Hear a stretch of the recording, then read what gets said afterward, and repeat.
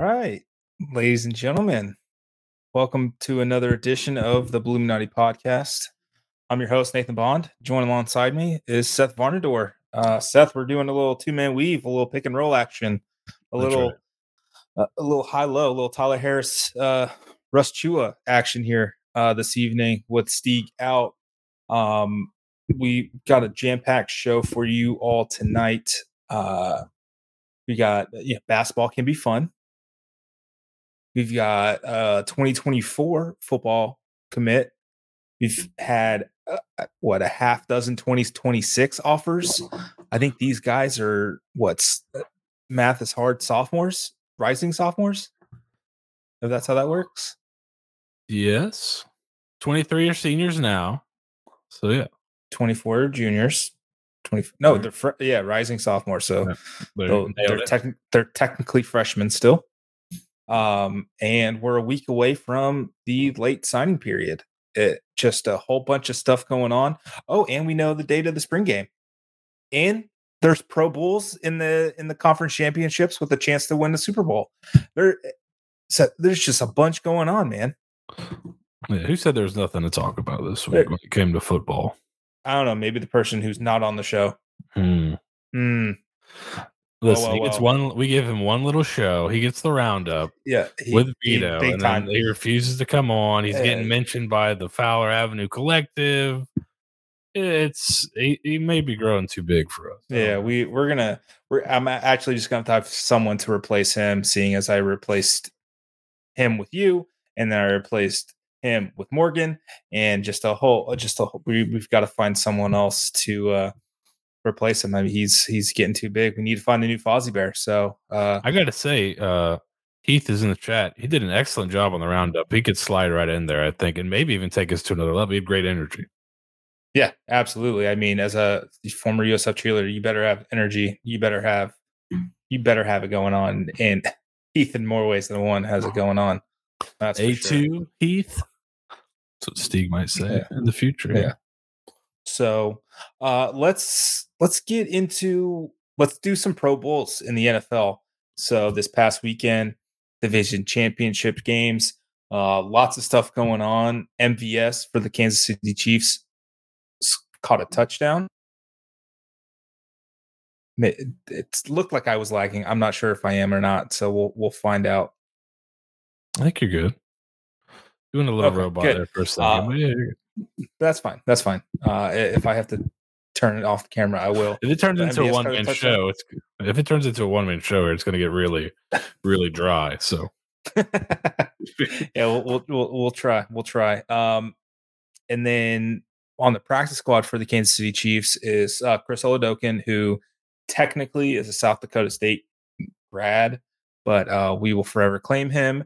And also on the practice squad for the Chiefs is former USF center and Super Bowl winning center, Austin Ryder. He is on the practice squad as well for those Kansas City Chiefs who host the Cincinnati Bengals on Sunday. And lo and behold, there's another former Bull on the Bengals, tight end Mitchell Wilcox, who was underutilized at USF, to put it politely. And then has honestly worked his way up from practice squad guy to special teams guy. And now it seems like he's firmly tight end number 2 behind Hayden Hurst. I think that's the guy's name, right? Yeah, Hayden Hurst. He had a catch last week. He's in there. The fact that he survived the long snap fiasco, whatever that was, shows that he's probably providing some value, right? So, yes, that was didn't know if he was going to make it through that one, but he's still here. Yeah, that was something else, man. To the adversity that he's had in his football career, to still keep going and providing value for seemingly, I mean, one of the 4 best teams in the NFL is remarkable. I do remember last season when CJ Uzuma, the guy who went to the Jets, I can't remember how to pronounce his last name. Uzama, maybe. Yeah, Uzama. He went out with an injury, and on one of their last drives against the Chiefs in the AFC Championship game, he was one of the lead blockers on that final drive that helped the Bengals either ice it or win it. I remember he was heavily involved, and it seems like his role has expanded up there in Cincinnati. So good luck to those four gentlemen as they attempt to win a Super Bowl. Ryder is the only one with a Super Bowl ring, so the other three potentially have a shot at their first. Mitch has been in the Super Bowl, and so I mean that's pretty cool. It's pretty cool. It is really, really awesome. Ryder's been in 2. He's going for his 3rd. Unfortunately, the Bucks beat that ass in the 2021 Super Bowl, so he could not get one there. But all 4 dudes are fantastic people, fantastic ambassadors to USF. I talk to Chris occasionally, just kind of checking in on him, and he loved his time at USF. Just unfortunate it didn't work out. And the funny thing is, what also the other quarterback on the practice squad for the Chiefs is Shane Buechele, who, if you guys know any, Shane Buechele is Sterling loved him at Texas. There's that. For some reason, my stream just popped up, so I don't know what happened. You're good now. I don't know. You were talking about. I think you're saying Sterling loved Shane Buechele at Texas, so maybe they can swap stories. Absolutely loved him. Yes, absolutely loved him. What was so? As an aside, like the Steam app just opened up and just started updating by itself. So I don't know. I don't know what happened, but sounds hopefully great. It's okay. Okay, good. Perfect. Yeah, and then I mean, Mitch has always been probably one of the best guys to promote USF at the NFL level, outside of maybe MVS, who actually has a literal USF tattoo on him. So there it is. Moving on. I mean, guaranteed. I know in the chat, I know there's a guaranteed, man, for almost every single year, right? It's been, I think there's only been one season where there hasn't been someone. Last year was Mitch, and the year before that was JPP and Austin Ryder. I think 2020 is, I can't even remember. No, Austin Ryder that year too. Maybe 2019. It's been almost, it's like 10 of 11 years. There's been at least one Super Bowl, at least a USF grad in the Super Bowl, which is pretty remarkable given the state of USF for a large chunk of that time. Like Austin Ryder didn't see a winning season until he got to the NFL.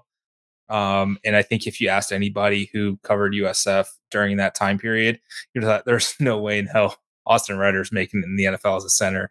Turns out he was a Super Bowl winning starting center. So look what we know. Well, there you go. There you go. Let's get crack-a-lacking on some other stuff. Pretty big recruiting weekend coming up for the Bulls for this 2023 starting of kicking off the 2024 class. There's first of all, it's Gasparilla, and they're having a come to the Bay Day on Saturday, which, I mean, as Steve pointed out on Twitter this week, like, impeccable timing. What better way to showcase your city than on Gasparilla? Maybe just avoid South Tampa, but other than that, yeah, really, I'd say it's really interesting how they've chosen to kind of break up. So a lot of teams are doing junior days over multiple weekends. They've seemingly broken it up into two kind of sections, where this past weekend they had a few official visitors, and we'll talk about those guys in a second. Mm-hmm. Those names were in our Discord before they were anywhere else, I believe. So if you want to know who's visiting, get in our Discord. And if you're watching us on Twitch, subscribe, send it to the house account, and we'll get you in there so you can get that inside info. But in addition to those at least three official visitors that we know of, they had a bunch of 2024 kids in there, and it seems like they had it to where they had a lot of local kids this past week. And you've seen, if you've been following Goalish or any of the social media accounts, you've seen two different hashtags they seem to be using a lot. One is Stay in the Bay, And so this past weekend was Bay Day. And so I think they had a lot of local kids there, a lot of 2024s. And then, as you said, this weekend is I think the hashtag is come to the Bay. And so they're going to have a lot of guys that are more non-local guys. So guys from outside of the area come in for their junior day. I thought it was really interesting how they're breaking that up, especially with how we know one complaint often from local coaches that they don't get enough emphasis put on the local schools. Well, they basically got their whole weekend to themselves, it seems like. So I thought that was a pretty good tool and a pretty good way to break it down. It shows some thinking and some thought being put into how this recruiting thing's done. And you mentioned earlier, they're already throwing out offers of 2026, 2025, and they're having 2024s on campus. So one thing you always worry about when a new staff comes in is, are they going to focus all on this first class and try to get these guys in? And then will that make them fall behind in future classes? Well, this group's done a really good job of kind of understanding what they need in this class, getting it, and then moving on to future classes so they don't fall behind there. So far, you'd have to feel pretty good about the recruiting structure, at least under the new staff. Yeah, absolutely. And as we kind of touch on some of the offers that have been going out, USF got a commitment. Monday. Sunday or Monday. I think it was Monday. Monday. From Hillsborough High School, running back Jaquez Gibson. He's a 2024 guy, local kid. His film was pretty good. I mean, from the I'll let Seth talk about his film, but it seemed like he kind of jumped out of the screen and was pretty shifty and quick, given what he's a junior at this point. Yes, he's 2024 kid. Played, I think he had about almost 1,000 yards this year at Hillsborough, but he didn't have a ton of carries, so he was pretty productive. Played a little receiver too. He had some highlights where he's playing slot, but they get the ball to him in that way as well. He did a pretty good job there. Looking at track times, not crazy elite speed, but that could be something that, that can kind of improve quite a bit in one off season, especially with the younger guys running track. Sometimes those are just really because you don't know how to run track because you're young and you haven't run it a ton. But on film, there's not a lot of people catching him from behind. Seems to have pretty good vision. Like I said, has some ability to catch the ball as well at a what's been a traditionally really good program. I think that's definitely a good get in that 2024 class to be your second guy in that class. I know they but they have a commitment from I believe it's Marcellus Tate, quarterback from Jacksonville. He's your second one. First one in the Bay Area, so you can kind of get the ball rolling there. And he's a guy they offered this past weekend when he came to their junior day. So obviously they made a really good impression on him. And I'll pull it up here, but even though it's a 2024 commitment, that's a long way out. Commitments are really good, and this is going to kind of sound like a no duh, but commitments are really good indicators of where people are going to sign, even this far out. And I'm going to pull up a graph real quick. Nate, if you could vamp for a second. Yeah, no, absolutely. And it kind of, I think it kind of led into the conversation because he did tweet out today that, his recruitment's still open. So he retweeted that on Tuesday. There's still not that much variation. I will say I'm a little bit more concerned about Tate jumping ship because he's been offered by Coastal. I think he was up at Coastal. But just because Travis Trickett, Sawyer Jordan, those guys were recruiting him here. And listen, for all the amount of times that you try to tell a recruit, or the outside world tries to tell a recruit, commit to the school, not the coach. Yeah, it's not really how that works sometimes, and it's completely understandable. I mean, you make a good, solid relationship with your position coach and offensive coordinator, or potential offensive coordinator and position coach. You kind of want to see that through because that's the relationship you built, and you don't really know what the next guy really wants from a quarterback. And I'll ask you this, Seth, that I'll ask you after you kind of break down what are we looking at? What's what's the data points? What are we trying to figure out here? Okay, so this is a graph or a little data here that's been put together by J Bud Davis on Twitter. Really good follow for general recruiting. He does a lot of Florida stuff too, so I've interacted with him on that side of it. But he does a ton of really good stuff on recruiting and how he's got a great graph on getting the final official visit and how often does that turn into a signing. But this is you can see at the top at what rates do commits, official visits, and decommits turn into signings. So you can see for commits, and it actually gets higher as the recruit rank gets lower, right? So when lower ranked kids commit, they usually stick a little bit more than the higher ranked. That makes sense, right? Because there's a lot of competition for those higher ranked guys, and we've seen like with NIL and things like that. This doesn't include the NIL era really, but that makes sense just logically. But you can see here this data from 2019, 2020, and 2022. Basically, if you get a kid to commit, you've got about an 80% chance or more of keeping him. So even though it's very far out, the fact that you got him to commit gives you a great chance to retain. And depending on where he comes out in the cycle in terms of rankings, where if he's like a middle of the pack guy, that percentage goes up, and as you get further back, it goes higher. So you'd have to feel like you've got a good now that you've got him committed. You may lose him, but the chance you lose him is very low comparatively to keeping him. You got about a 20% chance of losing him and an 80% chance of keeping him based on prior data. Now, this isn't a huge sample, but it's a decent enough one just to kind of see some trends. So I think that's interesting. The Tate one will be one to watch. Like you said, he committed to the prior staff, kept his commitment. Does that kind of go? I wonder how that would change here. I don't know if that's factored in.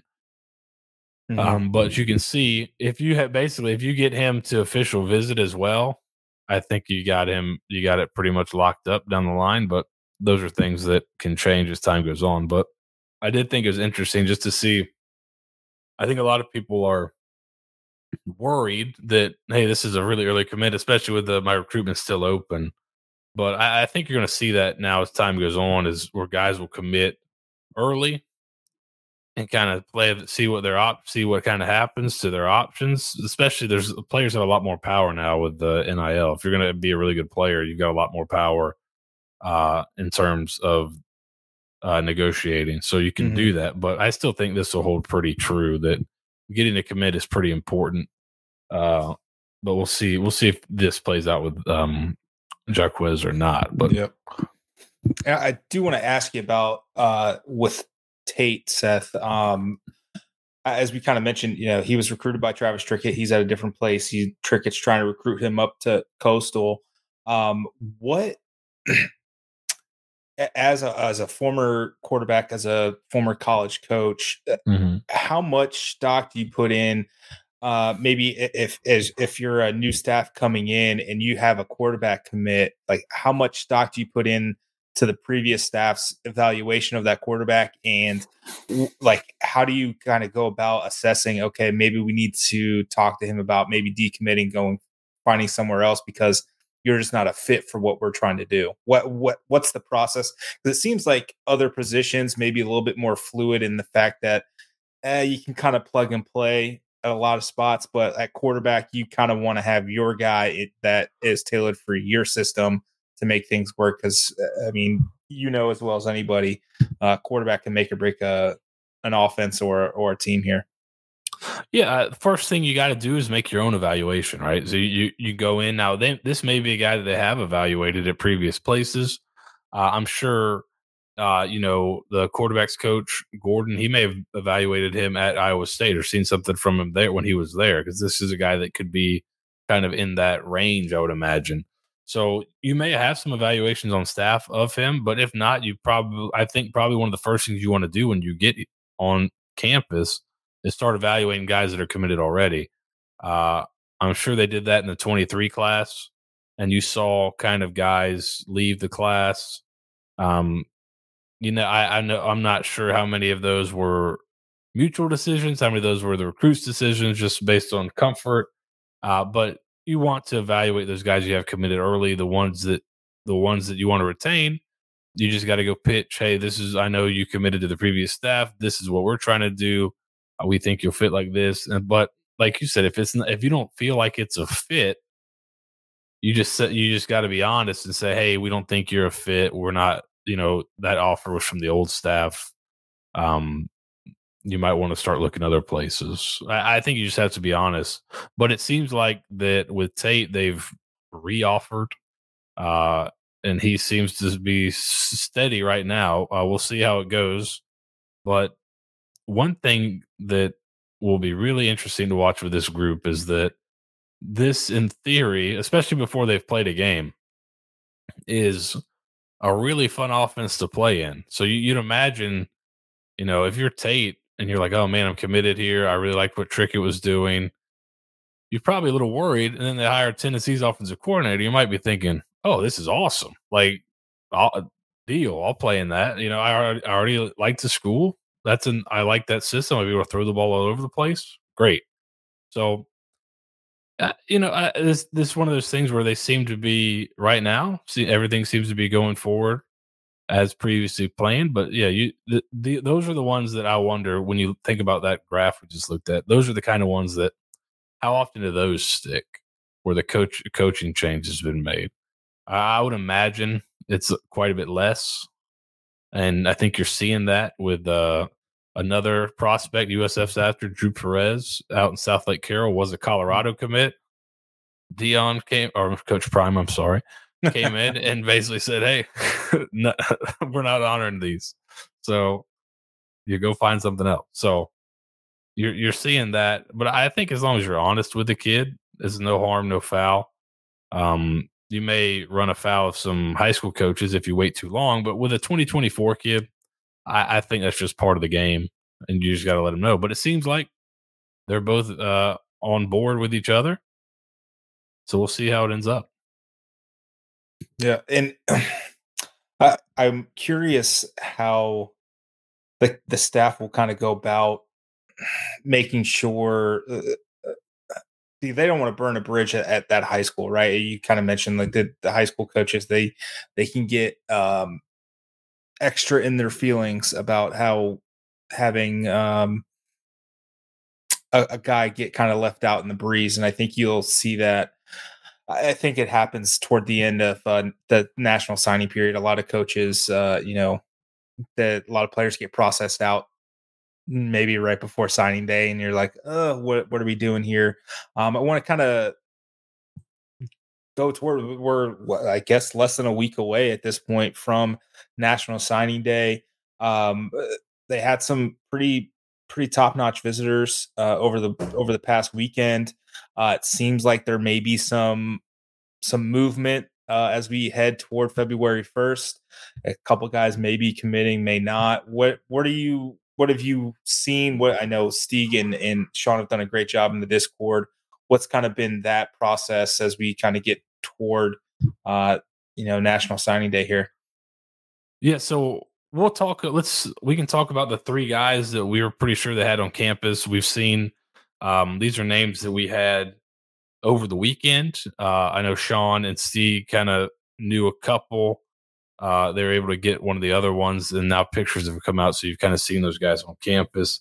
Two receivers, you got Jaquan Smith from California, Aquan Dunbar from Kansas, actually. Dunbar is a 6'5", 220-pound receiver is what he was listed at. He may be a replacement for the JUCO receiver Montgomery that released the top 5 that USF was not in. So it looks like they probably want one more big-bodied receiver to kind of fit. And Jaquan Smith is not that, but he is exceptionally explosive. So if you throw on his tape, he looks like he's moving at a different speed than everybody else, and he is. He's a 10.5 100-meter guy. To put that in perspective, Jimmy Horn was a 10.6 100-meter guy. So faster than Jimmy Horn on the track.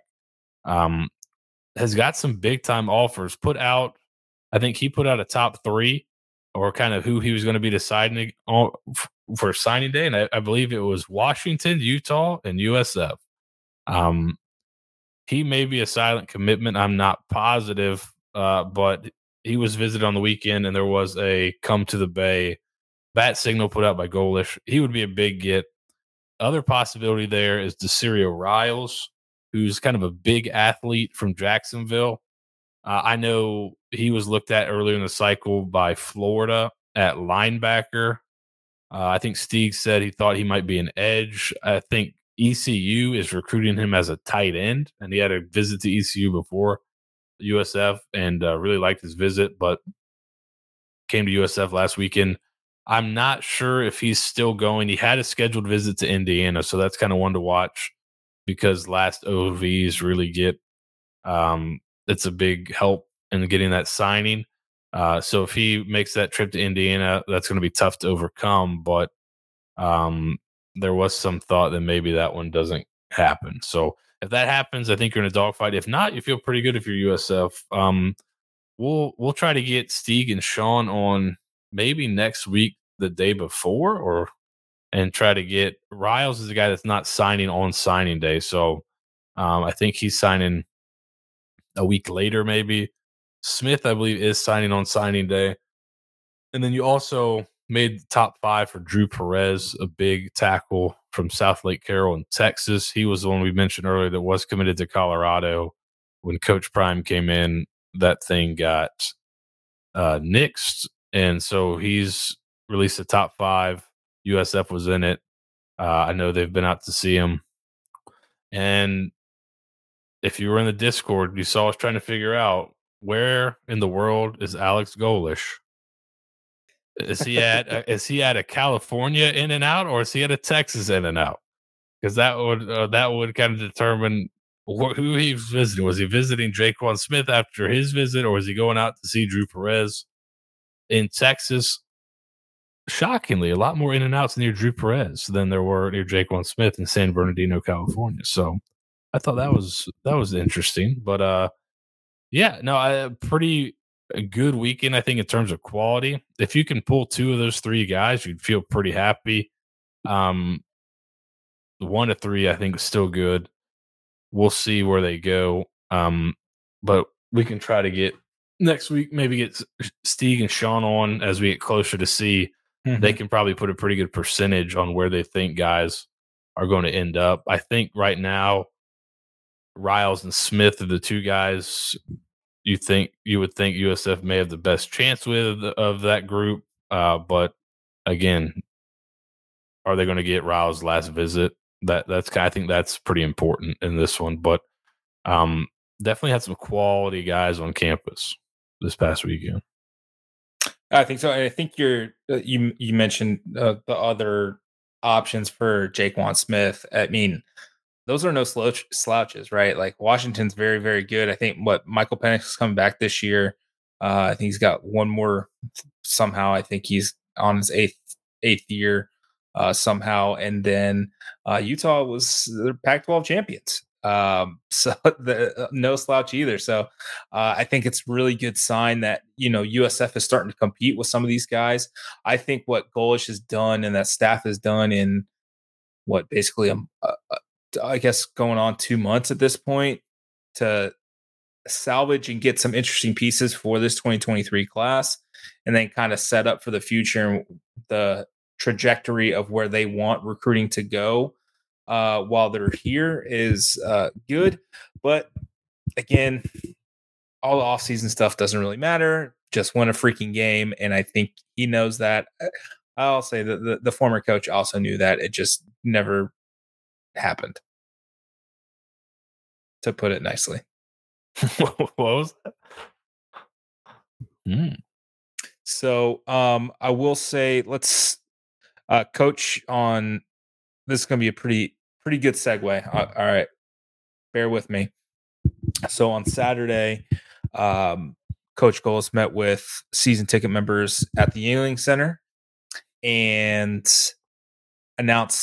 let them know that the spring game will be April 14th at Corbett.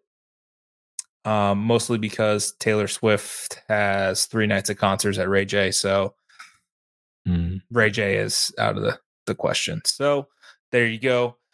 She don't want to do halftime. I mean, you want to talk about, okay, I understand if you don't stream it. If you get Taylor Swift performing halftime, that's fan appreciation right there. Is it the 14th? Is the 14th a Friday? Is it? I don't know. From what I understood, it was. Oh, then 15th. Sorry. Wait, maybe it's the 14th. Oh, tax day. Yeah. You know what? I don't know. I see this is. No, I'm seeing April 14th. So here we go. Friday out of the ballpark. Yeah, it's a Friday. That's so. That's Friday night would be interesting. Yeah. I'm. I hope they stream it because there's a halfway decent chance I will be at Ray J for the Taylor Swift concert. So good luck to you on that one. Hopefully they stream it so I can watch it back. But that's unfortunate for sure. Ugh. Yeah, didn't think that through. Oh man, if it's at noon on Friday, man, I would love that. That'd be the funny. Oh man, that'd be so funny. That'd be great. At noon on Friday. That'd be excellent. Take the day off. Well, let's not get carried away. I mean, at least if they stream it, you can at least kill kill your afternoon at work, you know. Yeah, I mean, PTO days are precious, Seth. I'm not wasting a PTO day for a spring game. Oh, hey, man. I will. I mean, if you're hard up, I guess if you got the PTO, then screw it, I guess. But they don't roll over. They don't. The transition is later on Saturday. USF men's basketball beat the absolute living shit out of Central Florida men's basketball. That Reedy Creek country fucking terrible ass basketball team got absolutely decimated by Tyler Harris dropping a career high 33 points. He had 7 rebounds, which tied a career high, or 7 assists that tied a career high, 6 assists that tied a career high. Just absolutely decimated them. The Bulls shot lights out in the first half behind the arc and really kind of gave Central Florida fits. And then Central Florida realized that they're actually a trash ass school and just stopped playing basketball. You saw halfway through the second half when Central Florida knew that, oh, this shit's over. There's no chance. That was just a phenomenal environment to be sitting in. The tongue twisters, SoFlo Rodeo. That's one thing that I think athletics has done right. They, I don't even care that they had to outsource it, get people in the freaking building, and it was loud. The second deck was full. That was an experience. That was a fun night, fun afternoon, I guess. So the game was at noon for a lot of fans. And I kind of mentioned in the Discord I think it was on Saturday when I was parking, the normal parking lot I go to for media parking was full.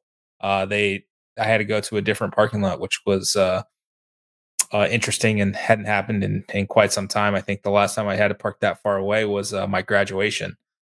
So that was 8 years ago. So that was really, really fun. Tumble rack. Yeah, I graduated. You're welcome. But here's the thing: like we, and by we I mean me and Steek have absolutely crapped on this team for good reason for large swaths of the year. Right? They start 0-5. They were absolutely terrible to start the season, losing to just god awful teams. And then maybe the last month or so, they played pretty decently. They've thrown up on themselves a couple of times, blew a 10-point lead, had Houston on the ropes, blew that. Like there's been times where they just absolutely vomited all over themselves. and yet they beat the crap out of ECU is terrible, and then they get absolutely smacked by Cincinnati on Wednesday, and you're thinking, all right, you got beat by 15 plus versus Cincinnati at home, and now 2 days later you've got to go face your rival who has pretty much pwned you for the last 7 years outside of that one miracle last season where Javon Green got hot and you beat them by 25.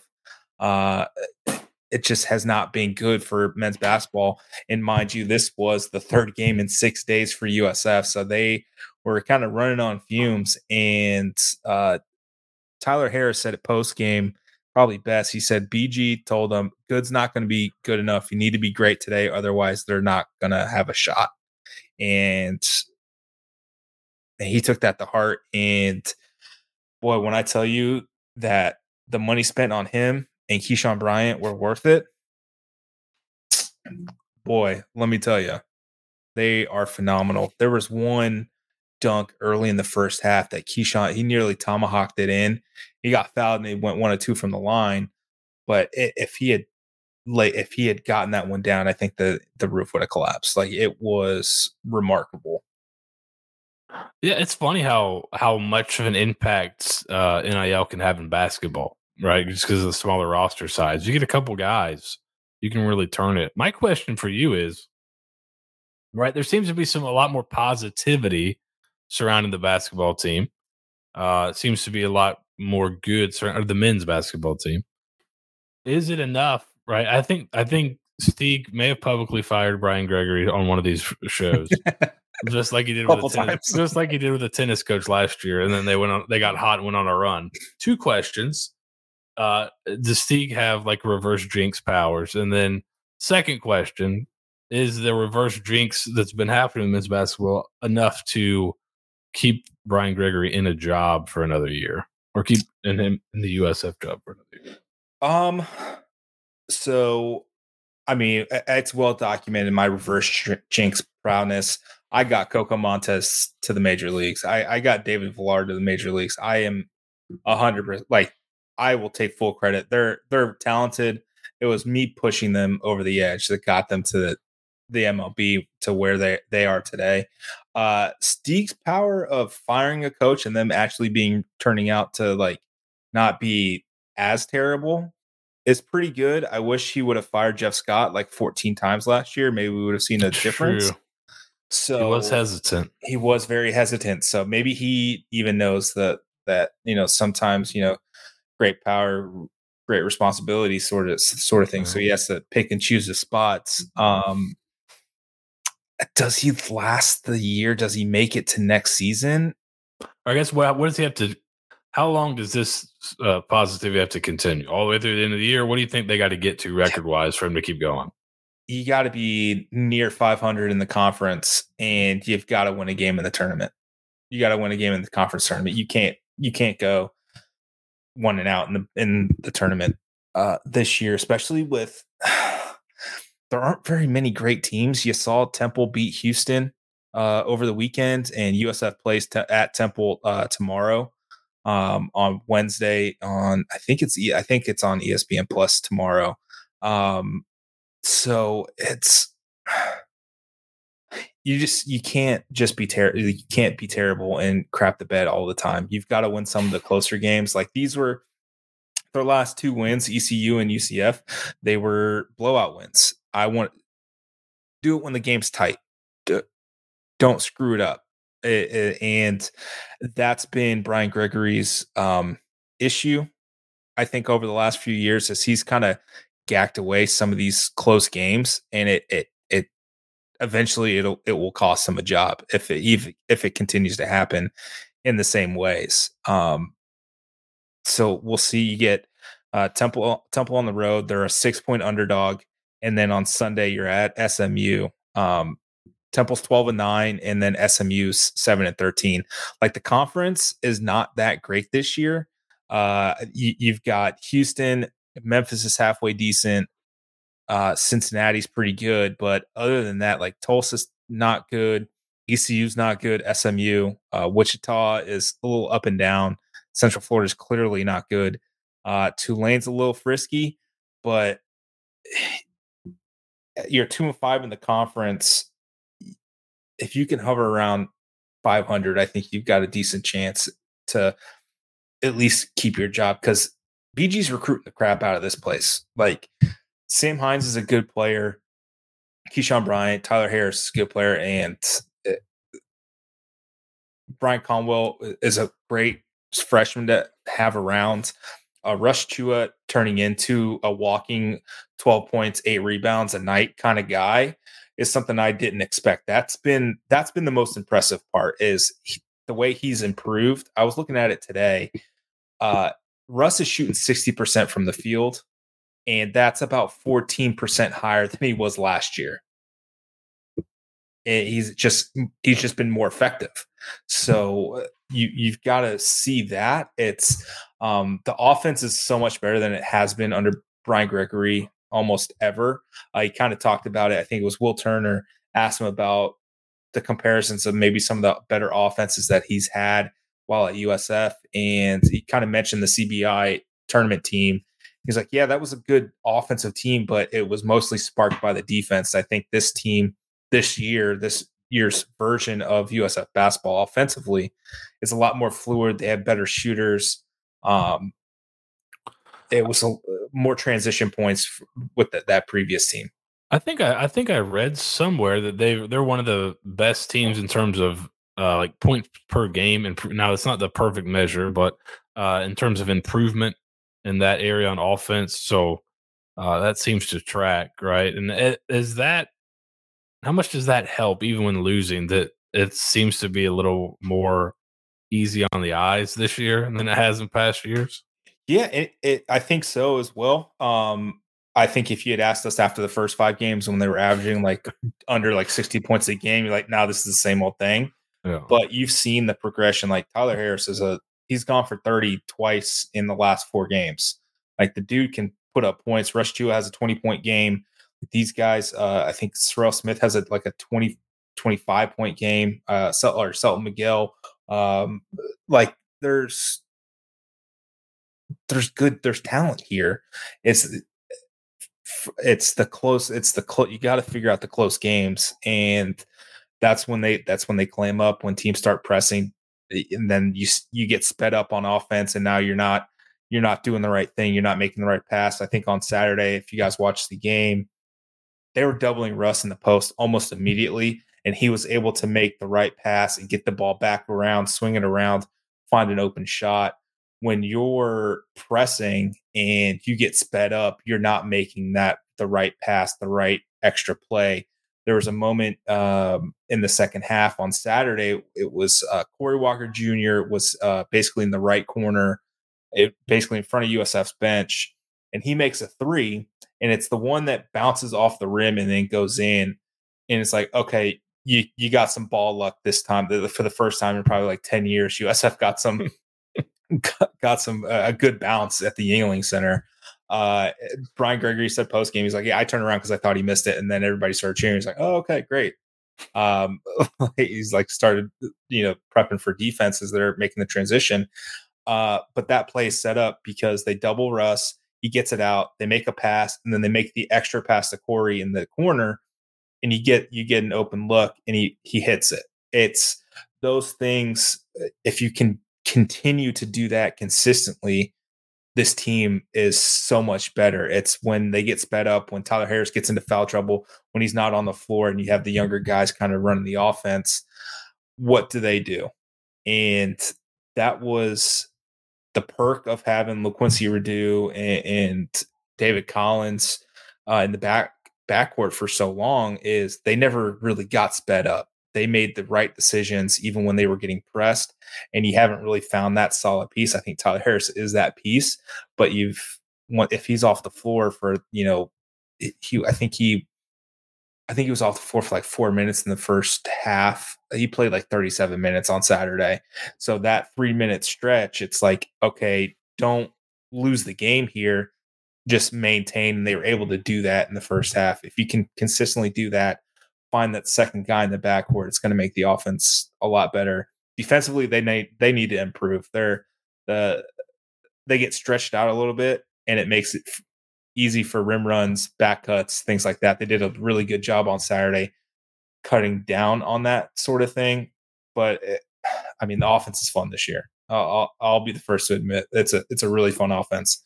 I know this is a really long-winded answer for your question, but I love fun offense. I love fun basketball, and this is the offense. At least is fun basketball most of the time. I think that's. I mean, I think for perception, it's important. As somebody who's a lot more casual with basketball than I am with football. If I'm going to watch a team lose, I'd much rather watch an up-tempo, fast-paced game where we got some pretty good offense and maybe we lose in a shootout, rather than watch a slog. Four corners. Right. Virginia Dean Smith. Old school basketball. Like I'd much rather watch up and down, making a bunch of shots. That's a lot more, and even in a loss, that's a lot more fun than watching a slog, which it seemed like you were getting the worst of both worlds of the past couple of years, where you're getting a team that's not very good, and they also were not very fun to watch.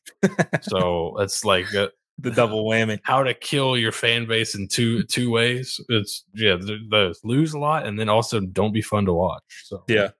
And I think so. They're shooting 33% from three this season, which doesn't sound great. But when you shot 25% last year, it's like you found it. You're now amazing at it, and all you do is hit three. So you're basically the Splash Brothers at this point when you're doing it that well. But man, I'll say this: they bring on Chip England in the offseason. I mean, good Lord, it was Tyler Harris. I can't undersell how important he is, and I'm so sad we only get him for 1 year. And I know AJD NPO asked Tyler Harris is the best USF men's basketball player since ... Alexis Yetna was pretty good. Dominique Jones was really good. For all the crap he got for not being able to hit a free throw and maybe a 3-pointer, I really liked seeing David Collins play.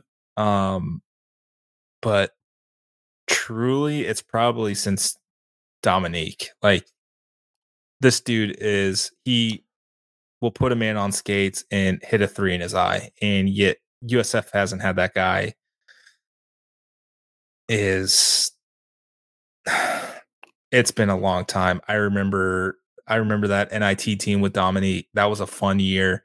They had a lot more talent around Dom than actually, but I think it's Dom. I mean, he's hitting shots from the horns out there. Yeah, he is not afraid to pull up from literally anywhere on the floor. And there were a couple he checked threes on Saturday that actually went in, and then there was one who was like, "Oh, I'm feeling it. I'm just gonna chuck this," and he hit like the side of the rim. I'm like, that was just a heat check. I get it, because I think he hit him and someone went like back to back on 3-pointers, and he was like, "You know what? Screw it. I'm chucking this no matter where I am." And I love the confidence in the kid. I think the season record for threes made in a season is 88, and he's at 59 with a good chunk of the season left. I think there's a good chance he may shatter that record. So I mean, bully for him. But yeah. When I tell you USF men's basketball has been terrible at 3-point shooting for their entire history of their program, I get it now. Yeah, it's like you can name the best 3-point shooters. I'm sure everybody would have the same ones. It's Reggie Cohn, and the guy. I think it's Dobris who actually has the record.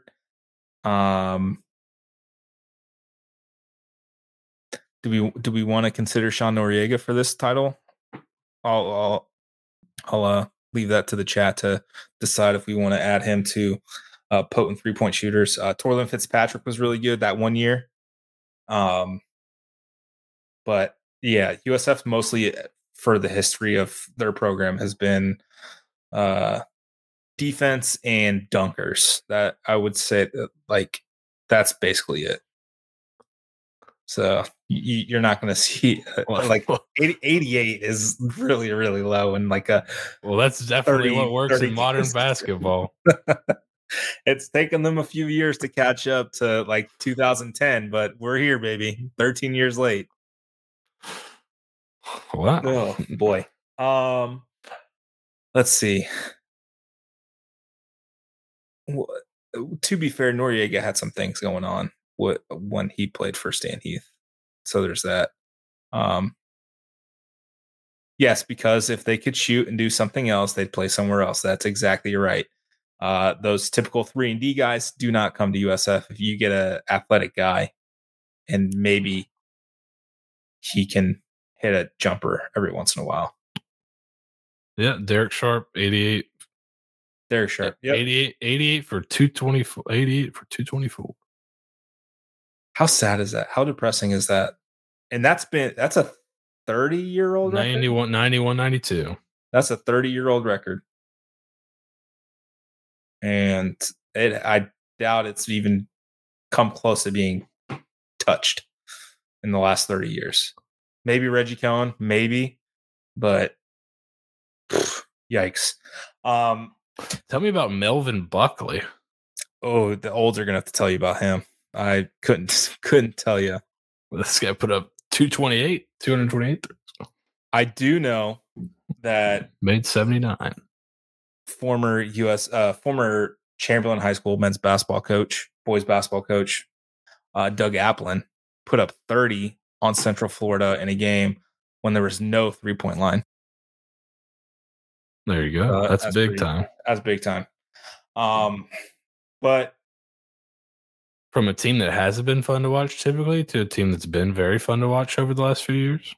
Yes, women's basketball also, if you missed the intro to the men's basketball section, beat the absolute dog shit out of Central Florida on Sunday, and it was so enjoyable. I loved every second of it. I wish I could drink it and then throw it up and then drink it again. It was just an absolute decimation by Jose Fernandez and his team. I mean, I don't even know where to start with women's basketball. They are so much fun to watch. This is the most fun team I've seen play in quite a while. Lord willing, they don't hit that swoon that happened last year for women's basketball. For some reason, everybody forgot how to shoot. But Elena, Sammy, Dulcie, all of them, the entire crew. I mean, Carla Brito, I think, went for like 13 or 14 against Central Florida on Sunday. Like as a true freshman, like she's going to be incredible. Samu Puisis is just a dead eye from three, and I think she may have the prettiest form on a 3-point shooter that I've seen, like men's or women's, in quite a while. That's played at USF. Like they are. It's so much fun. The chase for 30 is definitely intact. The chase for 28 is. I mean, you've got to do it. This is so much fun. Women not ranked in the AP. I think they're firmly at 28, behind Texas, who USF has also already beaten this year, which makes no sense. But they are ranked 25th in the coaches poll this week. So listen, let's talk about the AP poll real quick. Think how bad the AP poll is in college football, where people are really on where. No offense to women's basketball, college football is quite a bit bigger, more popular, more accessible to watch. Think about how bad that poll is. The women's basketball poll is gonna be bad. I think there's probably a lot of people voting that don't watch anything. That is honestly fair. That is a true assessment. And if I had to vote, USF to be top 10. So I get it. There's just some regional biases. There's some powerhouse biases. Yeah, I think I'm sure there's some power conference bias. Even I'm sure there's some. Oh, you know what? The record's similar. They're in the Big 12. We'll put them ahead. Oh, they played earlier this year. Whatever. Yeah. And I think I guess the knock on them is they lost to Ohio State in overtime, the third ranked team in the country. So the interesting thing for me is Middle Tennessee is ranked. They've only lost 2 games, but you look at like who they played, and that I don't understand that. But again, trying to figure out the women's basketball poll is an exercise in futility. Everybody who watches USF knows they are, as Colin puts, one of the best teams in the country. Top 15, absolutely. They can play with anybody on any given night. And I posed this in, I wasn't ready to put this in the Discord, so I put it in Slack on, I think it was on Sunday during the game. Is Dulcie better than Betty? I will let the crowd decide. Who would do or die game? Are you taking Betty or are you taking Dulcie? And I'll let y'all figure it out. But the reason that sparked this is there was back-to-back possessions kind of late in the game ish where Dulcie got basically they ran like a pick and roll for her. She got positioning and was within like 2 feet of the basket in 1 second. She just turns around, lays it in, and it just kind of ended any threat of Central Florida even mounting a comeback from like 20 to like cut it to 15. They just blew it. They just blew it open. And then she has a Euro step. She's so, like you don't realize it. Like she was walking into the Yingling Center or into MUMA on Saturday. They had a walk around practice after the men's game, and you don't realize like she is lanky and she is long and she uses that to her advantage. She's got this Euro step that may or may not be illegal, but they never really call it because women's basketball refs are just as terrible as the women's voters. Like it, I mean, that could be an entire different podcast and show about how atrocious the refs are in women's college sports, just in period. The quality of them are horrific, but she has a Euro step that is almost unbeatable when she gets it. And I mean, I think she's shooting 60% as well, and she's close to, I think it's 75% from the line. Like that. Add in Elena's like 20, add in Sammy's 20, and you've got 55 points just walking into the gym. So, God, I love this team so much. They're so much fun to watch. I can't wait to see what they can do going forward. But and here's the thing that I think is kind of getting overlooked a little bit. Ariel Wilson's been pretty steady at point guard. There was a big question mark about what they were going to do when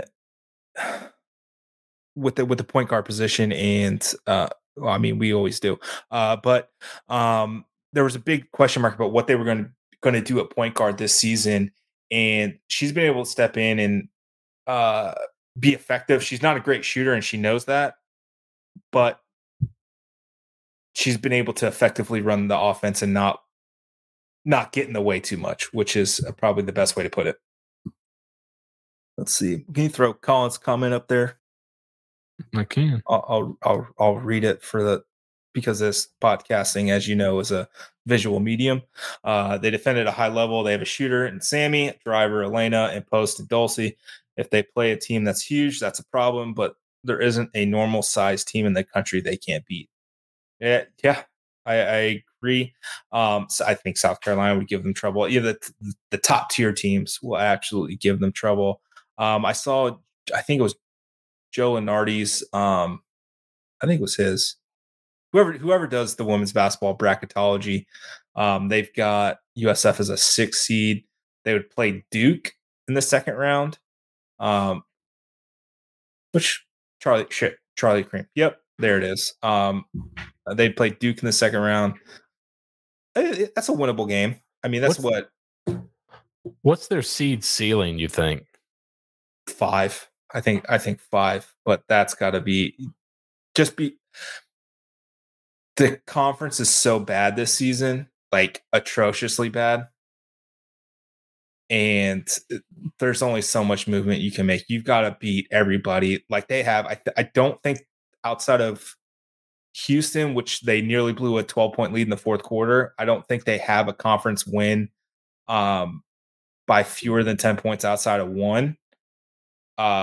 So if you continue to do that, I think you may be able to bump up to a 5. I think this team's too good to be a 7 or an 8, and I think the people know.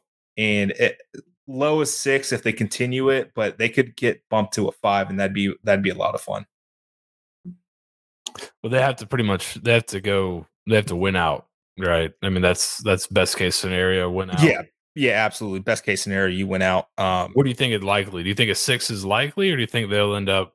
Because it seems to be every year they're in contention for a higher seed, and it comes out to be a low seed, like Eric said in the chat here. Like it always seems like you have a great year, you're a 9 seed, you're an 8 seed. You get to play the first round, second round. Good luck. If they end up a 10 or 10 to 13 seed, and honestly, if they end up an 8 seed, something went horribly wrong the back half of the season. So they've got 3 games left. They're at Tulsa Wednesday. They're at Memphis on Saturday, home for ECU on the 31st. And then they round out at SMU, home for Houston, at Central Florida, home for SMU, home for Tulsa. Tulsa is pretty good. I know Tulsa lost to Tulane on Saturday, which kind of put a damper on Wednesday's game, but they're still a pretty good team. But USF's got to take care of business and win every game. That's what they do. And if you win by 15 plus every game, you could probably process up to a 5, but no lower than 6. A 4 is probably out of the realm of possibility. They never get that high. All right. But I know we're absolutely stepping on the USF Athletics Roundup, but there was absolutely no way, Seth, that I was going this entire podcast without talking about those 2 games. There's few things that make me as happy in life as, it's like when I went to Disney a couple weeks ago, Brody's first time, Olivia's first time since the pandemic, seeing their face when they saw the castle, like, made me giddy, absolutely ecstatic. Seeing Olivia's face when she rode Space Mountain for the first time, seeing Samantha walk down the aisle at our wedding, seeing that my kids be born.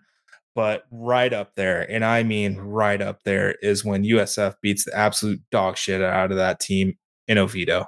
And I love it. It made my weekend.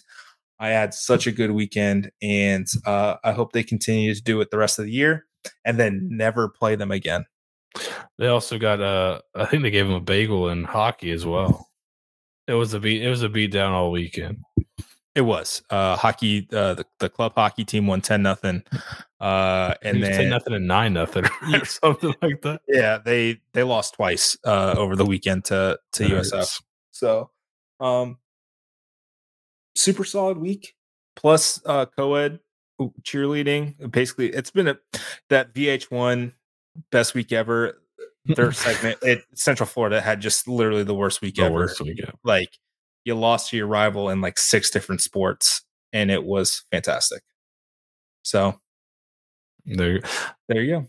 I've got one more pitch for the Discord before we get out of here. So if you're watching on Twitch, if you're watching YouTube, whatever, if you follow us on Twitch, take a screenshot, direct message the Stampede SB and the house account on Twitter with your Twitch follow. We'll send you an invite to the Discord. What can you get in the Discord, you may ask? Let me show you. This just popped up while we were on the pod. We talked about, where's Coach Golish? Where was his in and out? Is it a Texas one? Is it a California one? Is he visiting Jaquan Smith? Where is he? So here we go. A nice bit of info. A nice bit of sleuthing here by DW. Check out the location here from Coach Golish's latest tweet. San Bernardino, California. Where's Jaquan Smith from? He's from San Bernardino, California. Interesting. So just those are the fun little facts you can get in Discord, and get a lot of info before it goes onto message boards and other sites that you're paying a lot of money every month for. We've got some guys that are getting it pretty quickly, pretty consistently, and first. So good stuff. I think Stieg also said in there that Jaquan Smith followed Eddie Kelly on Instagram or some such thing. So here we go. Seems to be good news for Jaquan Smith. It really does. It really does. My OnlyFans is not up and running yet. It eventually. I mean, you can't hide all of this forever. But we'll see. But that's pretty much it. We talked about the fun things we wanted to talk about. Let's do this again next week. We'll have another show this week, the USF Athletics Roundup, where Vito and Stieg will deep dive into the week that was, and they'll touch on some basketball stuff and tennis and track and field. I think you had a men's tennis win over the weekend. You had some other good things. A couple of men's tennis wins over the weekend, so that's really good, really fun. I will mention so women's tennis lost to Florida, but they were able to take a set off of Florida. That is massive because Florida is really, really good at tennis. That's what they do. So, no OCS update as of yet. There's stuff in the works for sure. But if you're in the Discord, the Live Oak had a nice little recap for us. Steve has some information as well. It's heading down the right path, and we'll get it sorted. They haven't officially signed the contracts for everything, but we're heading in the right direction. So once again, thank you, Coach Prime. Yeah, I mean, the delay is probably making those changes architecturally that he recommended. I've heard him say he is a builder, so he recommended obviously some changes to some things, and they had to make sure they got those through the Army Corps of Engineers, get that approval, that kind of thing. So that's probably the delay. But one more pitch for the Discord, guys. Like the Live Oak has a ton of great info. Sean, who I'm sure all of you guys follow on Twitter at alumni_USF for recruiting stuff, has a ton of great info. There's a lot of guys on there with good information. I think we'll have some pretty good information on stadium stuff whenever it's available. So join up. There are a lot of good guys in there, and definitely worth the investment of a Twitch follow right now. Yep, absolutely. Well, for Seth, I have been Nathan. Thank you for tuning in, watching, joining. Make sure you like, subscribe to the podcast. Follow us on Twitch. Follow us on Twitter at Stampede SBN, at Seth Varnador, at Bulls Nathan SBN. Get your USF fix here. Lots of good stuff going on. I'm excited for the future. We got some fun stuff happening on Thursday for us, Seth, that hopefully will be hopefully that works out well for us in the future for some fun things for you guys. We got things in the works. 2023, baby. It's the year of the Daily Stampede. We'll say shout out to all the SB Nation accounts that got killed this week. I'll say feel terrible for the MLS and the NHL team sites that got killed. Raw Charge, the Lightning site got killed, and I think they're done March 1st. If it wasn't for the Philadelphia Union's SB Nation site, we wouldn't have Morgan as a photographer. So man, this sucks. They had such a good thing and didn't know what to do with it because they don't know who Nick Saban is. So here we are. But be sure to check out some of the other sites. I know there people will be doing something, and I feel terrible for those folks. And somehow we still make it through. But don't tell them. I think we're at this point we've got to be a clerical error on their side. But for now, thank you, Seth, for doing this. You're a doll. You're a dreamboat. Have a wonderful night. Be safe. Go Bulls. Go Bulls.